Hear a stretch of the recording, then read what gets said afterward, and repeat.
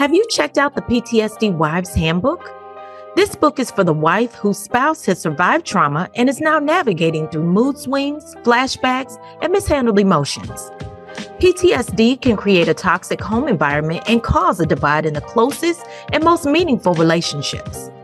As a caretaker, the PTSD wife is finding herself at the receiving end of anger, aggression, and constant negativity. This can create a personal, mental, and spiritual health crisis for her. In this book, Coach Leah uncovers the hidden wounds of trauma and the effects that it can have on your relationship. Based on biblical principles, she teaches you the tools and resources that are needed to handle stressful situations and to seek help from the Lord and foster a deeper relationship with Him. By reading this book and putting the principles into action, you're going to learn how to take control of your life and grab hold of the power that lies within. Grab your copy of the PTSD Wives Handbook today by clicking the link in the show notes. Now, back to the show. We're talking all things grief today. Come on in, y'all. Class is in session. Let's talk about it. My name is Leah Huggins. I'm a wife, a mother, and a proud U.S. Navy veteran. After 2 tours to Iraq, my husband was diagnosed with PTSD. My world spiraled out of control as fear, anxiety, doubt, and depression took over. I gave my life to Christ, took on a new mindset, and let go of the negativity of my past. I now help wives to find healing, encouragement, and strategy to overcome the effects of PTSD on their daily lives and in their marriage. So come on in and let's talk about it. Welcome to Marriage, Motherhood, and PTSD. What's up, everybody? Welcome to Marriage, Motherhood, and PTSD. This is the place where we empower women to support their spouse and each other through PTSD without losing themselves in the process. I'm your host, Coach Leah. I'm so glad you joined us today. Well, you know what? I know we're off to a late start, but Happy New Year. How's your new year going so far? I hope you're doing well and prospering in this new year. My new year is off to a rough start, okay? But in the words of a good friend of mine, life be lifing, but God be Godding, okay? So I definitely got to give Him glory for the things that He has brought me through and for definitely holding my hand and keeping me along the way. Now, having said that, did you guys make resolutions this year? I'm not really a resolution type of girl. Usually I start the new year by looking at the end of the last year and asking myself, what lessons have I learned? 2023 taught me a lot. Okay. I would say that at the top of that list, what I learned was that I needed to pay more attention to myself and take better care of me. I needed to be more mindful of the conversations that I was having with myself and how I'm treating myself, and really ask myself and consider if I'm valuing me. Am I valuing my health and my overall wellness? And am I valuing that over the needs of everything on the outside? What do I mean by that? Well, if I'm giving myself to everybody else and putting their needs above my own, and I'm not taking care of my own needs, especially my basic needs like sleep and nutrition and exercise, if I'm not pouring into myself as much as I'm pouring into everybody else, then that means that I'm valuing everybody else and their needs above my own. I saw this video last year where this pastor was performing a marriage ceremony for this couple, right? And he goes into this speech where he gives them both wisdom about what they both need to provide for the other in order to have a successful marriage. And he told the man what a woman needs to feel secure in the marriage. And he told the woman what a man needs to feel secure in the marriage. And one of the things that he said really stuck out to me. He told the woman that what the man needed above all was that she take care of herself. And I'm like, oh my God, this is the best advice I have ever heard. Okay. It actually spoke to the situation that I was in that moment. Okay. So truthfully speaking, at the end of 2023, I was in a funk. All right. I was in a dark place and I was dealing with depression like I had never seen before. All right. And quite honestly, I found it hard to show up, to be who I needed to be, to be functional, especially when it came to my house and my husband. And I realized that I could not be who he needed me to be because I was dealing with my own issues. And that was taking me away from the relationship. So I coasted into the new year. I was numb. I questioned my marriage. I questioned my parenting. I even questioned the call of God on my life. Like, am I really called to do this? This ministry, this platform? Like, am I really supposed to be here? The mistake that I made was thinking that because I had overcome my past, that everything was supposed to be perfect now. So I ended up taking a break from everything. And I'll admit that I spent the first part of that break sulking, right? I was feeling sorry for myself. I was questioning myself, not God, but me. And in doing that, I distanced myself from God. And here's the thing. I never stopped going to church. I was at every Sunday morning service, every Wednesday night Bible study. I had a good time in church, but when I got home, I didn't feel connected to God because I felt like I had failed him, like I disappointed him. I got back into doing the things that I had stopped doing a long time ago because of my faith. And I justified it, trying to convince myself that nothing was wrong with it because I wasn't hurting anybody. But I thank God that the seeds that I planted came back to harvest. My daughter, the one that I told you about, graduated and went to the military. Well, when she came back, she told me something's different about you. I knew exactly what she meant. She didn't mean that in a good way. Okay, y'all. She reminded me that I was the one that used to keep it all together and I would keep everybody on track when it came to living by faith in our house.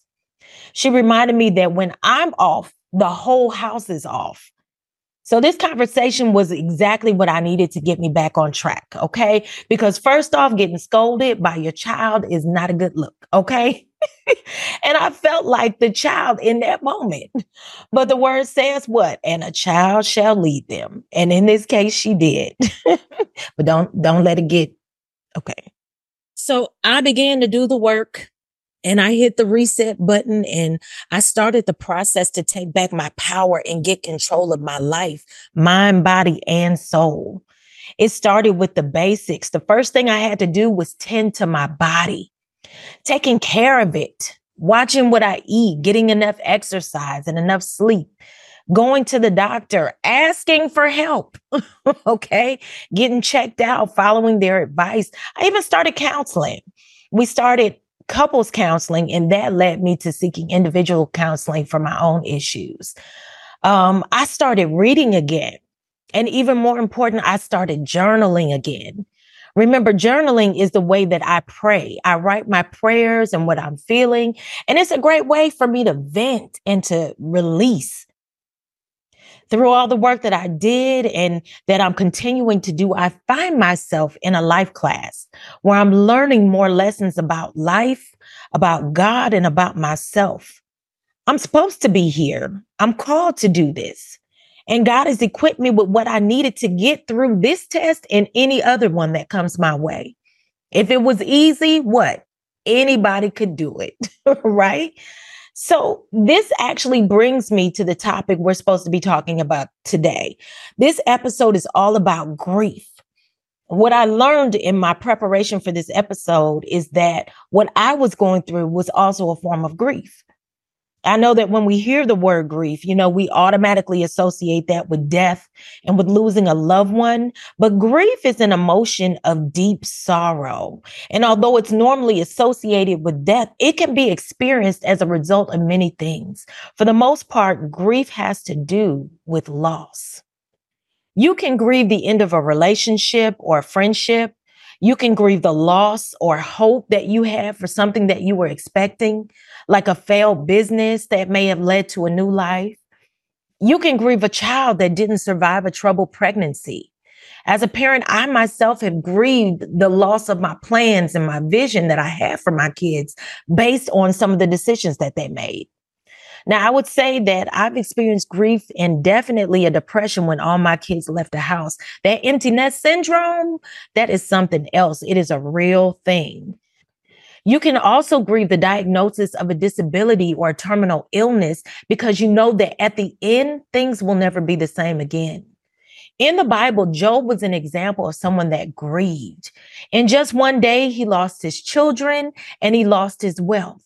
He dealt with sickness in his body and depression and wishing that he was never born. And even worse, his friends judged him and his wife turned on him. And she told him, why don't you just curse God and die? He had a reason to grieve. I think grief has to do with the end of a thing, where there's not just a physical death, but the death of hope and faith and dreams, and maybe even a shattered heart. You grieve what was or what could have been. The Bible also talks about how the spirit can be grieved by the things that we say and do. Grief is more than just sadness. You're not just feeling blue. It's a brokenness. It's a physical, spiritual pain that can manifest and affect your life in many ways. Grief can pull you into a depression where your emotional status can impact your physical status and keep you from being able to continue on with life as normal. The funny thing about grief is that it looks different in different people. The way one person grieves may not necessarily be the way another person grieves. Grief can also be connected with survivor's remorse. It can have you feeling guilty, thinking, what did I do wrong? What could I have done different? Why didn't I see this coming? Why wasn't I able to do anything to stop this? This is all my fault. Feelings of guilt and shame, regret and remorse, they're all connected with grief. It's important to work through your grief and in your own time. Now, when trauma happens, it affects you on different layers. It affects you in the physical and in your mind on an emotional or a mental level. It can also attack your spirit. It's important that in the process of healing that you address all levels separately. What does that look like? Well, first, I cannot stress enough the importance of seeking out the help of a professional.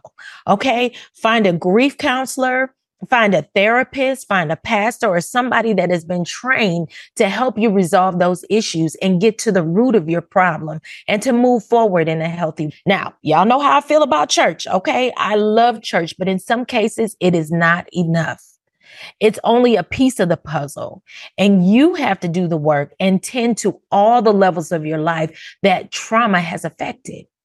As a coach, what I do is to help you establish your goals and help you to create a path in order to achieve them. My job is to get you to where you say you want to be. Now, the Bible says, my people perish because of lack of knowledge. And as with anything we're facing, we need the tools that will help us to deal with grief. So that's why I'm here today. I want to help you. I want to equip you with what you need to know when you or a loved one is dealing with grief. Now, besides the recent times that I've talked about earlier, I have dealt with grief a few times in my life. One moment in particular that sticks out to me is the time that I dealt with the death of my father.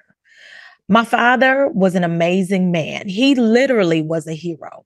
He was a firefighter. All right. And to me, he was the best dad in the whole world. He was definitely a family man. He loved his family, and I knew that he loved me. He was my best friend and my biggest cheerleader and a main source of emotional support for me. Now, he was diagnosed with pancreatic cancer. I want to say it was around 2014. And my dad was a big guy, and I watched him go from this big guy who was a hero and saving people from fires. And as time goes by, I see him getting smaller and smaller as he began to lose weight from the chemo treatments. And he wasn't able to care for himself, and he needed help in doing most of the smallest and most basic things. In all my years, I don't think that I've ever saw my dad cry until we were in the process of losing him. He was a big guy and he was full of pride and in a good way, and to see him go down the way that he did, it was a lot. It was hard for him and it was hard on us, not just physically, but mentally as well, too. He knew he was going down and he had to adjust to this new normal. This is called anticipatory grief. It deals with an expected loss. I was in the process of watching my dad go down. I think that I was facing some things that I was not ready to accept as truth yet. I was in denial. Okay. First, I didn't believe he was going to die. I felt like it was just another hurdle, that he would have to get over, that he was going to make it out of this. And I had so many examples of people that I knew that had overcome their struggles with cancer and they lived to tell about it. And I thought I had prayed enough. I thought I had enough faith to turn it around, that if I believed enough that the diagnosis would go away and that he would have been miraculously healed, I just knew God was going to do it. And it's one thing to know that God is able and can do anything he wants to, but it's another thing to question, will he do it for me? Now, unfortunately, even after all of my prayers and after all the believing I did for a miracle, my dad did not survive. He died in September of 2015 from pancreatic cancer. You should know that disappointment can lead to struggles in your faith. I can remember the Sunday that I came back to church just a few days after his funeral, and it was October. So it was Breast Cancer Awareness Month. And they had one of the members speaking about how she overcame her cancer diagnosis and how God healed her. And that was the last thing that I wanted to hear. Okay. It was almost like a slap in the face or like someone twisting a dagger in my heart.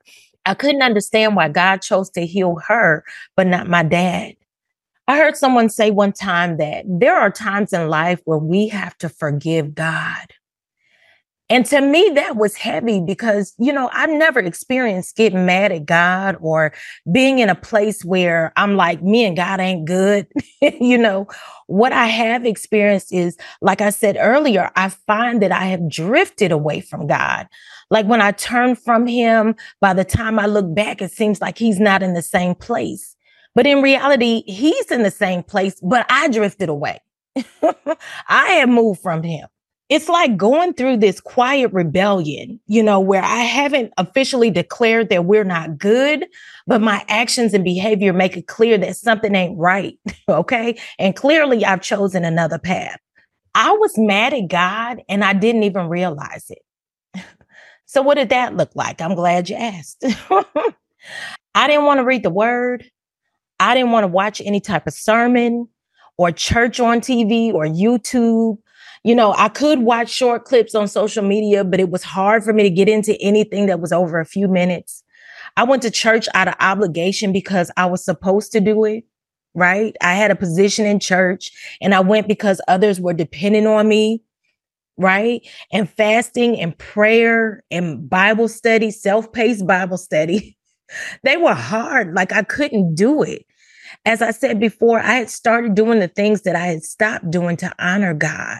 There was drinking and my music choices and sometimes my words and my thoughts and even my actions.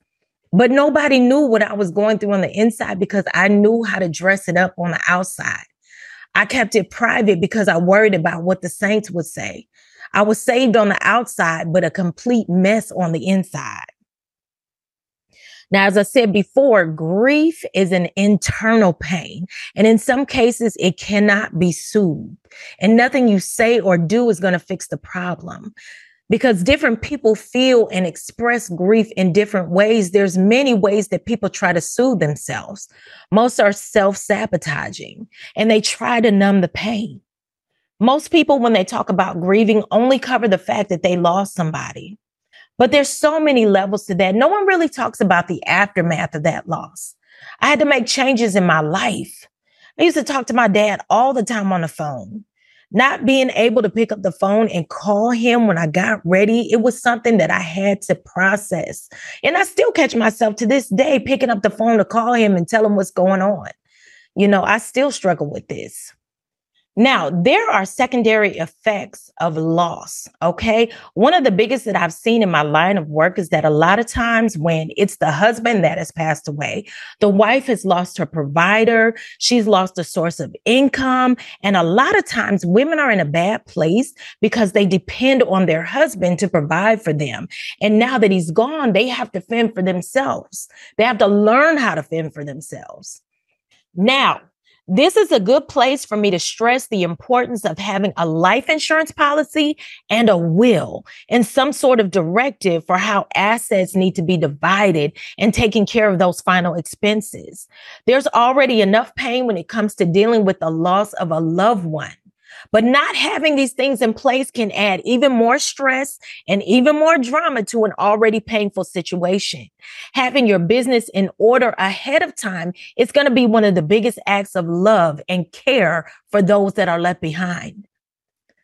Now, besides loss of income, there's a death of the hopes and the dreams that you shared, the comfort of protection that you had, and dare I say it, your sanity. If you're the person that everyone leans and depends on, who do you have to lean and depend on? Also, speaking of a secondary loss, in my research, I found that dying of a broken heart, that is a real thing. It's called the broken heart syndrome. So basically, stress can take a toll on your body. We all know that. Your heart can begin to swell and it can beat faster, and this can cause a heart attack. Now, people over the age of 65 are at an even greater risk of having this happen, like 21 times more likely. All right. That's why you see in some cases where an older person dies and then their spouse dies a day or so later. I don't know if you remember. I can remember when the shooting happened at the Uvalde Elementary School, and one of the staff members of the school, she was killed.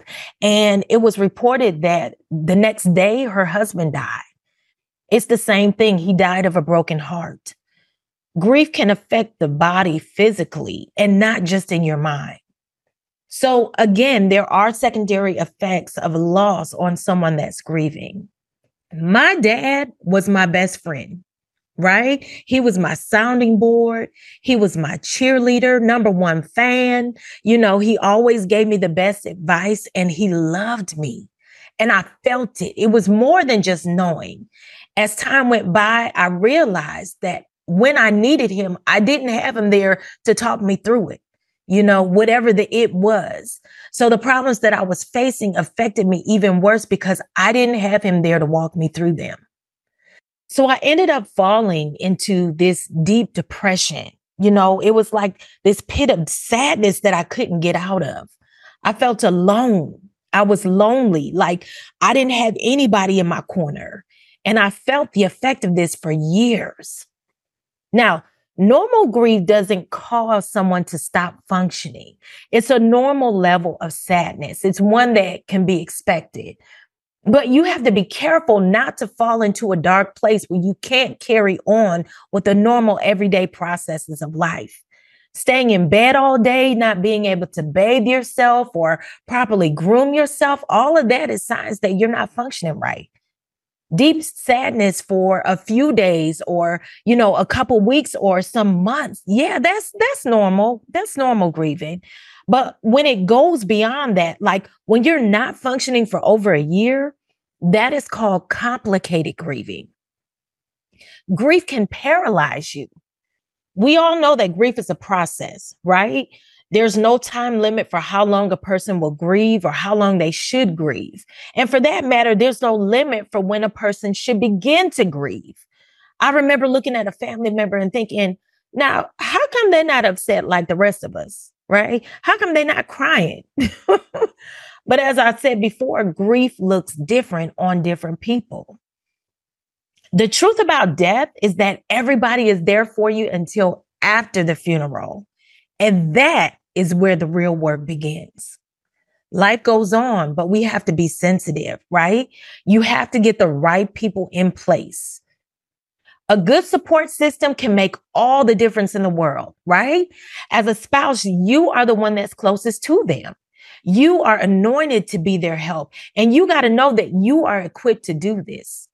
Now, most likely, if the person that died was a family member or a close family friend, because you share your life with your spouse, you're feeling some of the effects of this as well, too.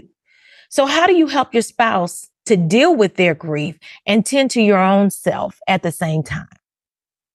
Well, first things first, you got to be okay for yourself. right?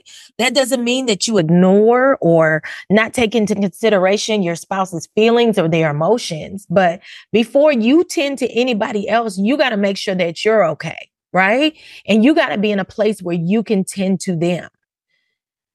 I would say you got to educate yourself on grief. Know what to expect. Know what it looks like, or at least what to look for. Loss of appetite, decreased pleasure, trouble sleeping. Be on the lookout to see if your spouse is exhibiting any behaviors that can be self-harming. As I said before, a lot of times people will try to self-medicate. And if you're dealing with a spouse that has experienced trauma, you may already be familiar with this.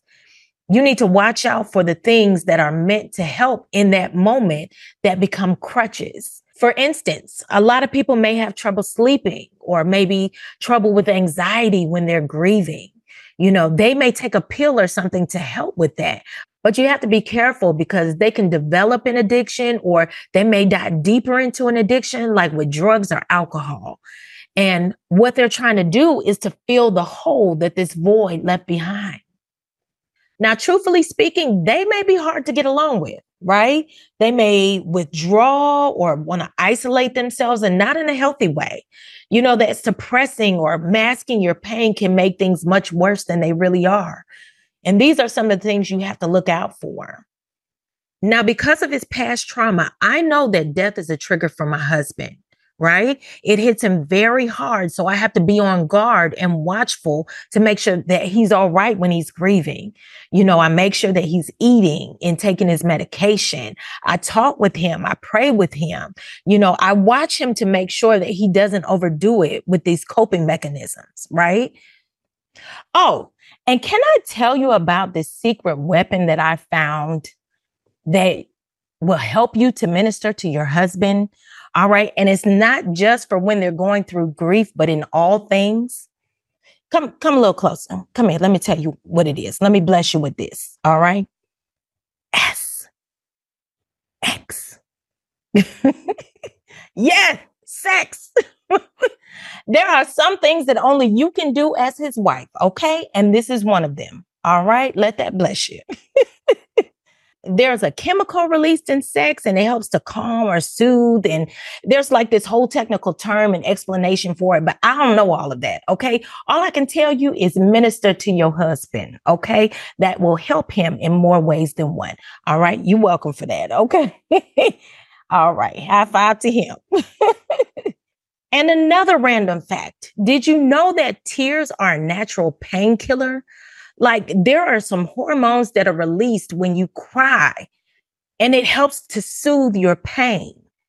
This could be why in some cases you feel better after a good cry, right? That's just random information. Some things that I learned, you know. Okay, so back to grief. All right. One thing you should know about grief is that there are different stages of grief. Now, these stages are not progressive, like you don't do one and then move on to the next one and so forth. That's not how it works. All right. They don't go in order. Some of them you may not experience at all. All right. Again, grief looks different in different people. Right. So denial is the first stage of grief. Now, I saw that in my own situation where I didn't believe my father was going to die. I just knew that God would heal him, but he didn't, which leads to the next stage, which is anger. Sometimes we can be mad at the person that passed away.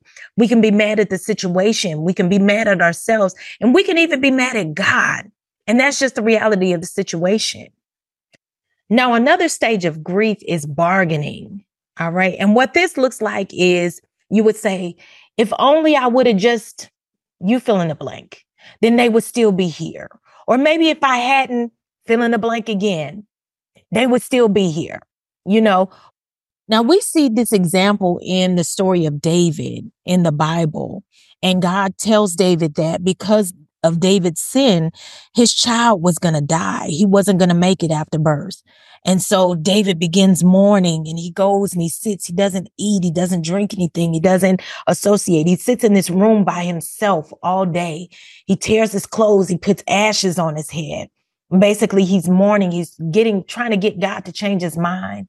But when God doesn't change his mind and the baby dies like he said he would, David gets up. He changes his clothes, he cleans himself up, and then he ate. And although I know he was disappointed, he made a decision not to sit in his grief and in his pain. The next stage of grief is depression, which is, again, it's a deep sadness. Most times depression doesn't stay in your mind. It affects everything around you, especially your relationship with others. The last stage of grief is acceptance, and that is coming to terms with the new normal. That's life after the loss. So again, what can you do to help somebody with grief? The first thing you got to do is get back to basics. Just like I said earlier, this is going to include your nutrition, your exercise, and sleep. Go for a walk together.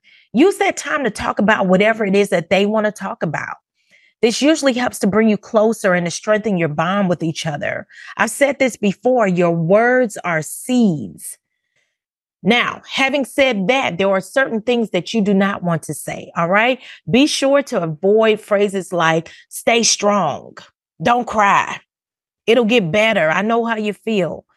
Now, the only time you can say, I know how you feel is if you really do understand and you've experienced the same type of loss and you actually do know how they feel. But if you don't know, if you haven't experienced it, don't say that. Another thing I would suggest is that you don't ask them how they're doing, how you think they're doing, right? They're grieving. Now, although these statements, they're well-meaning and you just lack something better to say, they really can cause more harm than they do good. Another thing I would suggest doing is talking about the person that passed away. Say their name, reminisce with them. Don't act like it didn't happen. Let them know that they're not alone, but follow their lead and let them move in their own time. Don't try to force your way. Don't try to make them face their reality, right? You got to let them do things in their own time. Do the little things that are required. If you see something that needs to be done, go on and do it. Don't wait for them to ask for your help. You can also take the time and cook for them or cook with them. If they're up to it, make it a date night. Go out and get something to eat. Really, it's all about spending time with them. You're connecting with them. You're making them socialize. And you're also making sure that they're satisfying a need. Isolation can lead to a lot of other problems, but by spending time with them, you actually help to keep their mind busy and keeps them from wandering. Sleep is also important. They got to get enough rest. And I just told you the secret to get them in bed, right? So let that work for you. Okay. The whole thing is about keeping them active and doing what they love to do or doing the things that they find pleasure in. It's all about connection. Remember, you have a unique position as the wife. Like I've said many times in the past, it is not your job to fix them, but you do play an important role in the process. One of the most important things that you can do is to encourage them to seek professional help. A grief counselor, a support group, a pastor, encourage them to reach out and find these resources. And ladies, pray with them. Pray for your husband and pray with them as well. Study the word together. You got to keep them active and social. Go on a double date. Get with some friends. And also serve. Stepping out of yourself and helping others is actual healing in itself. Now, I have an unpopular opinion, okay? I do not agree with the saying that it's okay to not be okay. All right. I don't believe that, right? So I've been in a place where I was not okay. And let me tell you, it is dangerous. It's dangerous.